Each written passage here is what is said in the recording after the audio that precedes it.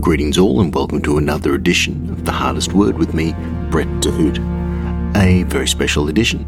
This time, one real apology from one real person, from one specific part of the globe, Rwanda, specifically 1994. You don't have to be an expert in history to know that that was one of the darkest years of the 20th century.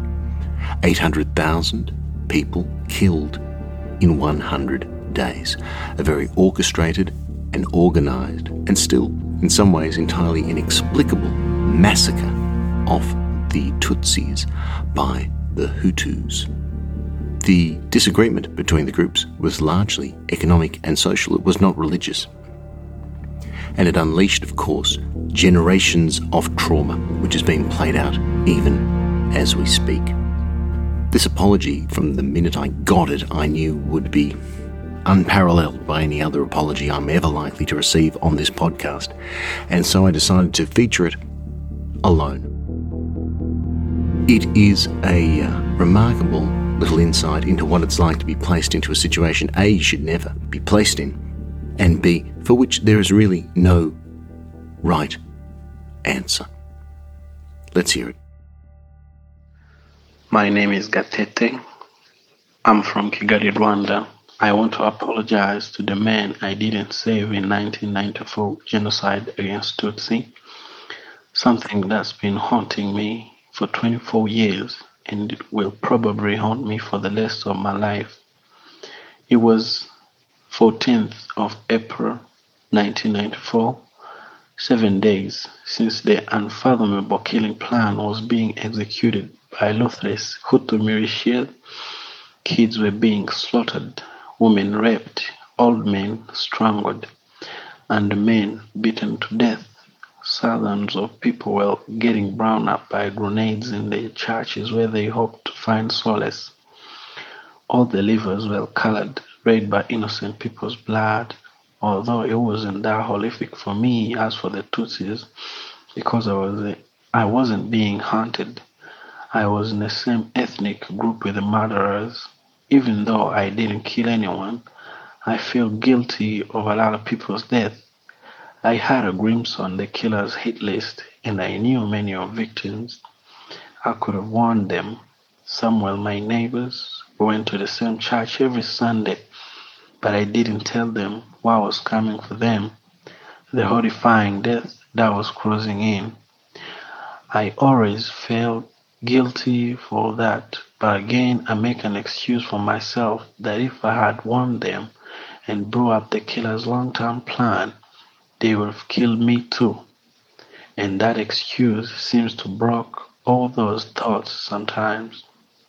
But not one memory in particular, the memory of the man I didn't save when I could and I should have. Around 8 p.m., it was already a dark night and full of terrors. That's when a man knocked on my door. "Open the door, please," he said in a very trembling voice. I recognized his voice immediately. Mushengiz was a good man who had a beautiful family of 7, his wife Kamariza and 6 children, who were mostly teenagers and young adults. They murdered my whole family with machetes and they are following me here, he said with a wobbly voice. He came to my house probably because he knew that in the whole village I was almost the only Hutu who wasn't involved in killings, who had altercations with the Hutu leaders. He thought I could save him.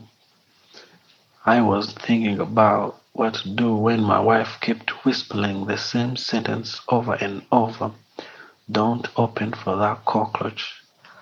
I thought about what the killers would do to me if they found one of their most wanted men hiding in my home.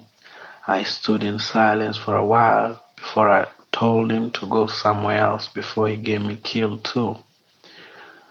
Before he could speak again, we heard a sudden noise of people chanting louder and louder as they get close.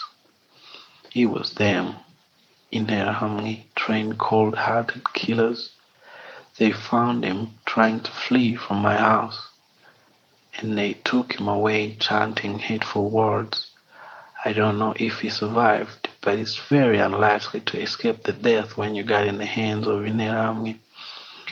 They hacked Tutsis with machetes, and then they used the same machetes to butcher cows and eat their meat, lie there with the corpses lying down. They were monsters. Me, on the other hand, I was no different. What I did was the inhumane thing any person could do. I felt guilty from that day until today. Before the genocide ends, I saved two Tutsi teenage girls. I thought hiding them would make me feel less guilty, but it didn't. So, before I die, I want to apologize to you, my neighbor. You were a peaceful man. You didn't deserve all that. Your family didn't deserve to die like that. And I definitely don't deserve your forgiveness, but I'm going to ask anyway, because guilty is a heavy burden to bear.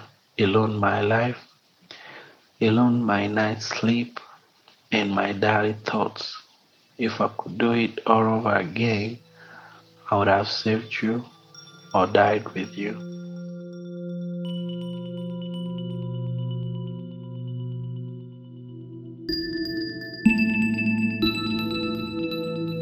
That's an apology that will stay with you for quite some time. Folks, that's it. Series 1 of The Hardest Word is complete. I hope you've enjoyed it. I hope you'll stay a part of the show via Facebook and Twitter and the website. We'll be opening up for new apologies very soon. Why not take your chance to make an apology? Might make a real difference. In the meantime, on behalf of Brian Wallace, who puts this show together, if you're hearing it, it's thanks to him. If you're enjoying the music and the atmosphere and that sensitive handling of all things audio, that's Brian's work. Dub Robot is his website, dubrobot.com, to find out more about him. You don't need to find out any more about me, your host, Brett Dood, except to say that yes, we will be back with Season 2 of The Hardest Word very, very soon. Farewell.